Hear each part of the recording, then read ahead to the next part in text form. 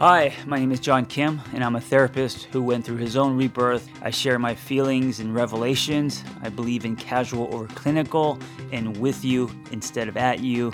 I come unrehearsed on purpose because self-help doesn't have to be so complicated. Did you know that when you snap your fingers, it's not the actual friction of the two fingers that causes the snapping noise? It's the middle or index finger, depending on how you snap, hitting the palm, which makes a noise. I had no fucking idea, and this blew my mind. For 46 years, I thought that when people snap, it's the friction of the fingers, and it's not. Anyway, that's my revelation. That's my latest revelation of life. Let's talk about boundaries. Speaking of boundaries, last week's topic in my text community was boundaries. And what I'm doing that is super cool and I'm super excited about is at the end of the week, I'm now texting a private Google Doc link so you guys can go deeper, and there's going to be bullet points and some action steps. So what I love about this is throughout the week, I'm giving you little tips and reminders, little text, because you obviously don't want giant paragraphs texted to you. And also, I can't afford that because that would cost so much money. But using Google Docs, I can send you at the end of the week a recap or a deeper dive on the topic. So I'm super excited about this. Just go to my website if you want to subscribe, theangrytherapist.com. And it's the price of a latte a month, $5. All right, let's talk about boundaries. Boundaries, I think a lot of people think boundaries means pushing people away. I think people think boundaries means protection. And you know what? Yes to all of that. But here's the thing. Sometimes, and this is what we don't understand or think about when it comes to boundaries, healthy boundaries, obviously, they lay the tracks in your relationship for a healthy dynamic. And I think people don't realize that by drawing healthy boundaries, which can be difficult, you're actually feeding the relationship. You're actually repositioning the relationship for it to be on a healthier path. And I think when you think of it that way, it will give you more strength and more courage to do something that you're not used to doing because it's difficult. Because maybe when you grew up, there were no boundaries because, man, I have something in my throat, a frog. Maybe because you're not used to speaking up for yourself. Maybe because people have intruded on your personal space for most of your life. I don't know. Or, all the reasons above. And because of that, we have not exercised that muscle, and so we don't draw boundaries, and so the relationship tracks that we create, right, the tracks that we lay, are unhealthy.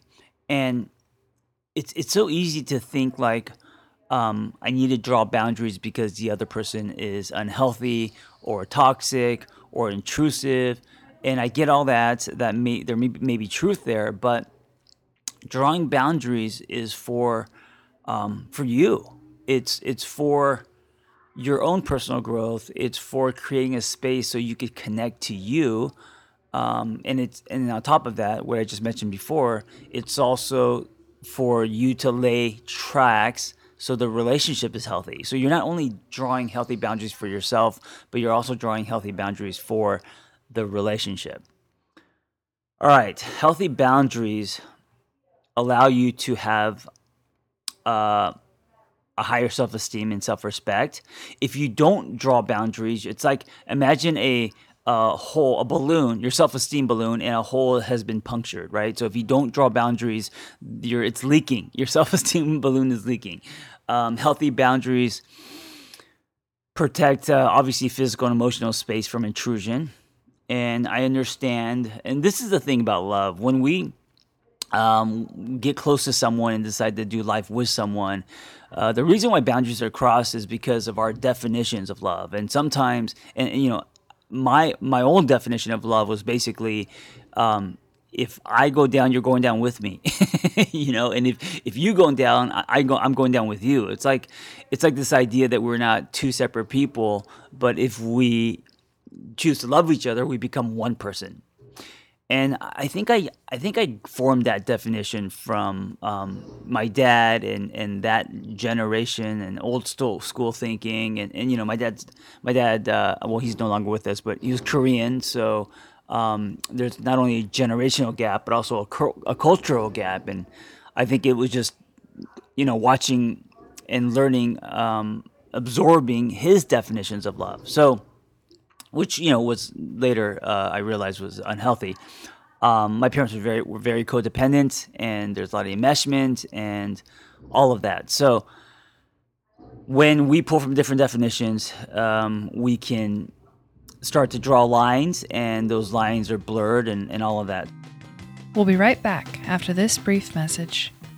If you're like me and you know you need to meditate, but you just can't get it into your daily life, I have the solution for you.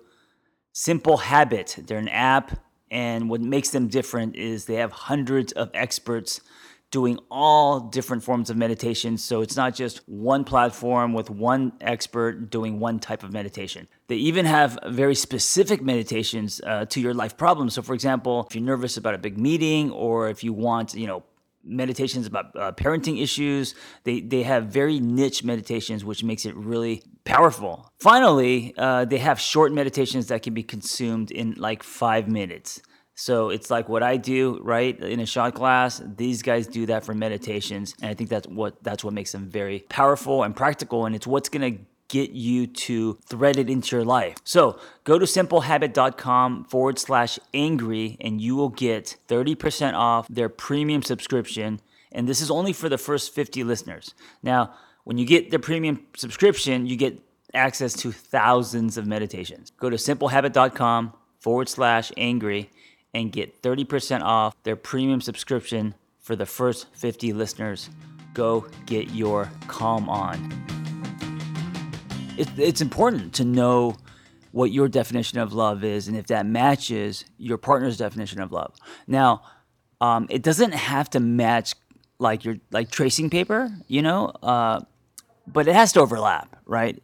I mean, think about it. If your partner's definition of love is we're in this together forever, right? You're going to feel claustrophobic if your definition of love is no, we're two individuals sharing life or doing life with each other, not at each other or on top of each other. There's going to be conflict. Someone's going to feel claustrophobic or controlled. So starting with definitions, sometimes unhealthy relationships, or not sometimes, probably most of the times, they're not unhealthy on purpose. There isn't an intention to hurt people. It comes from wiring. It comes from distorted or disconnect in definitions. It comes from other things that we may not be aware of. And then people are hurt. And of course, from hurt, we react. And then from reactions, we create more pain and all of that whole cycle. So you are your own person, and healthy boundaries also means separating your needs, thoughts, feelings, and desires. You are sharing your thoughts, needs, feelings with your partner, but the actual fulfillment of your need is your responsibility. I used to think that it was my partner's job to make me happy, and happiness and creating your own life is your own responsibility. And a lot of people, I think, depend on their partners to fill holes in themselves. So being dependent is normal in that when you share life with someone, especially if you're living, with someone, or building life with someone, or raising children with someone, you're going to depend on your partner. You have to, right? That's how you function. You expect your partner to have dinner ready for you if you have had a long day, and your partner expects you to, I don't know, fold the laundry or do the dishes if he is busy, or it's a give and take, and that's how the engine moves forward. That's how you build a life. But there's a difference between that kind of dependence or needing to be needed. We all desire to be needed, but the actual needing to be needed, where that dependence creates it's almost like you form your identity from your partner or the relationship, not from your own self. And so with that comes codependency. With that comes enmeshment. With that comes in lost instead of in love. So healthy boundaries prevent all that. Healthy boundaries are healthy boundaries are the greatest tool when it comes to codependency, right? When it comes to you being in your own container and forcing your partner, well, hopefully not forcing, but your partner choosing to be in his own container, and then you guys doing life together. So healthy boundaries empowers yourself, empowers you to make healthy choices and take responsibility for yourself. So when people don't have healthy boundaries, you actually are enabling yourself to not make choices for you. You know, you're stunting your growth by not exercising that muscle. All right, unhealthy boundaries are characterized by sometimes too much sharing or too soon, or at the other end of the spectrum, closing yourself and not expressing your needs or wants. This is big. I think that many don't understand that doing life with someone means sharing all the shit that you're going through, you know? In my personal relationships and also with coaching people, one thing that's common is people not expressing themselves because they don't want to burden their partner, or they don't want to, you know, if they're going through a dark time, they want to keep it to themselves because they don't want their partner to feel bad or quote unquote fix it or whatever, right? And by doing that, you're actually doing life around your partner. So even if you're going through your struggles, and that's what life's about, right? Life is struggle. There's a lot of shit that we go through. There's winters, there's stress, there's anxiety. Sharing that with your partner is a must. It's what doing life with someone looks like. So expressing that is actually a healthy boundary. Now, taking your partner hostage, that's different, right? Being negative and taking your partner down with you, that is different. That is an unhealthy boundary. But self-expression is actually, that's a healthy boundary, you know? Real quick, just a few more unhealthy boundary characteristics. Feeling responsible, now I was just talking about this, feeling responsible for the other person's happiness. The inability to say no, obviously, for the fear of rejection or abandonment. So if you're always saying yes to everything, that's an unhealthy boundary. A weak sense of your own identity, you basing your feels about yourself, your beliefs, your worth about self on how others treat you. So obviously that makes you, that disempowers you instead of empowers you.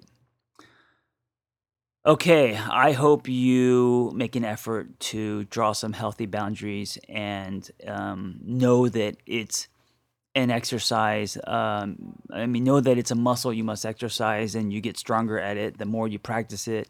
It starts with a decision, but know that it's a practice, you know? And also it's going to be different depending on your relationship. So as you draw boundaries, they're not going to be same across the board with everything, right? It depends on the relationship. It depends on your partner, their capacity, you know, all of that stuff. And sometimes it's going to be easier to draw boundaries, with people who are more quote unquote healthy. And then sometimes it's going to be harder, depending on where you're at in your self-betterment journey, but also your partners as well. All right, draw healthier boundaries. Know that that's not just for you and your protection, but it's also going to promote your partner's growth and the growth of the relationship as well. And then if you want my text, go to thinkertherapist.com and sign up, and I will meet you in your phone. All right, be well. Thank you for listening. Hey, before you go, if you like my ramblings and revelations and shares, I am now texting people directly to their phone. Just go to my website, theangrytherapist.com. If you want to subscribe, I'll be doing weekly text, 5 days a week, reminders, and also mindsets and exercises and challenges. And every week there will be a different theme, a different topic. So I hope to see you in your phone. And also, if you enjoy this conversation, I hope you help me spread the dialogue and help other people by sharing it. You never know what people need to hear. So if it's helped you, I hope you can help me help others. Thank you. Hey, if you have a passion to help others and want to become a life coach, or you just want to acquire tools to change your own life, learn more about our Catalyst Life Coaching Intensive. We are an evidence-based training program with an amazing, authentic, vibrant community, and we give lifetime support. Just go to my website, theangrytherapist.com, and click on Life Coach Training.